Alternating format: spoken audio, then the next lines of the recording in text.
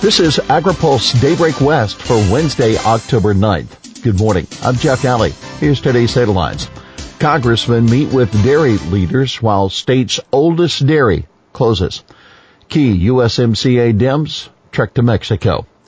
Central Valley congressmen meeting with dairy leaders today.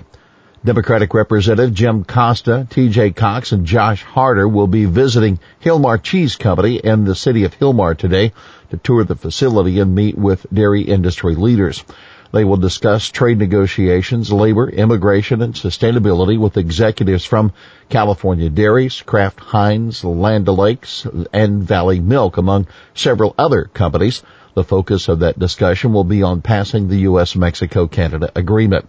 In a written statement, CEO Michael Dykes of the International Dairy Foods Association said the lawmakers understand and appreciate that to continue positive growth, we must work together to support passage of crucial trade agreements like USMCA. Last week, Cox and Costa were in Madera taking part in an agricultural panel discussion on immigration policy, which included California Farm Bureau board member Donnie Rowland. Costa, who was raised on a dairy farm in Fresno, felt right at home milking cows on our dairy tour that day. He later tweeted, "Our farmers and dairymen need a strong and steady, reliable workforce." Remember, CDFA ranks California as the top dairy state, accounting for 19% of the nation's milk production.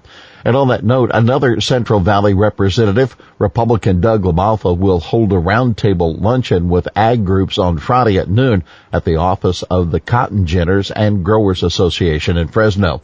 The California and Fresno County Farm Bureaus and the Western Agriculture Processors Association will also participate. LaMalfa is a fourth-generation rice farmer. After 126 years, the state's oldest dairy closes. Giacomazzi Dairy near Hanford will be auctioned off on October 25th. Fourth-generation owner Dino Giacomazzi told the Business Journal the past 10 years have been difficult for dairying. He cites falling dairy prices and 4 years in the red as the company's reason for shuttering its doors. The operation currently runs 900 dairy cows. It will now be pivoting to 900 acres of almond trees that are beginning to reach maturity. The Journal notes that USDA Secretary Sonny Perdue visited the dairy in 2018. Last week at the World Dairy Expo, Perdue told reporters that small dairies may not survive because in America, the big get bigger and the small go out. House Democrats not satisfied with Mexico pledges. A delegation of House Democrats led by Ways and Means Committee Chairman Richard Neal is back from Mexico, and the lawmakers are still looking for further proof that the country will live up to its promises on labor reform. Mexico's dedication to supporting the creation of new unions that aren't constructs of corporations or the government is still one of the biggest reservations lawmakers have when it comes to supporting the U.S.-Mexico-Canada agreement. Neal and the others met with Mexican President Andrés Manuel López Obrador and others to go over the country's budget and funding to implement the labor reforms. Neal said he was eager to see Mexico demonstrate its commitment to implementing the changes necessary to realize its own version for reform and meet the demanding labor and enforcement standards that will be required by this renegotiated NAFTA.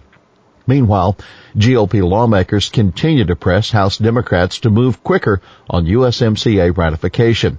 We were heartened to hear Speaker of the House Nancy Pelosi and other leading House Democrats recently say the impeachment politics won't get in the way of legislative action. That's the word of Senator Chuck Grassley of Iowa and Kevin Brady of Texas, writing in an editorial for USA Today. We hope that's true, but their actions will speak louder than words. The clock is ticking, and Americans are waiting for Congress to pass USMCA so they can reap the benefits of an agreement well negotiated by the president. New complications ahead of China talks.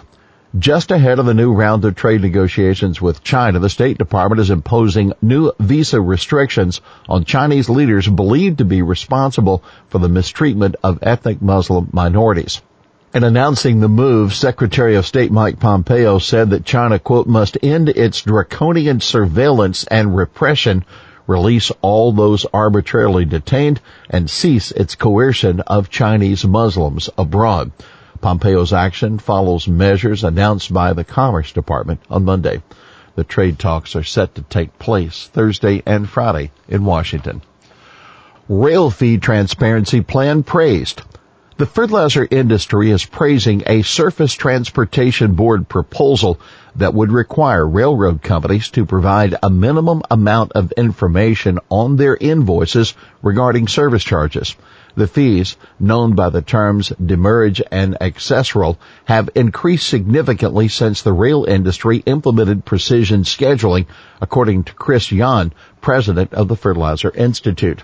These charges are completely unfair and unreasonable when shippers are unable to avoid them due to new rail carrier operating procedures, poor rail service, bunching of cars, or other factors. Demurrage charges compensate rail carriers for expenses incurred when rail cars are detained beyond a specific period of time and discourages undue car delays.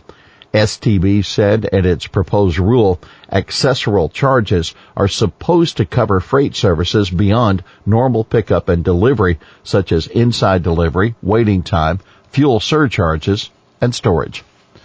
Looking for bison meat? Well, there is an app.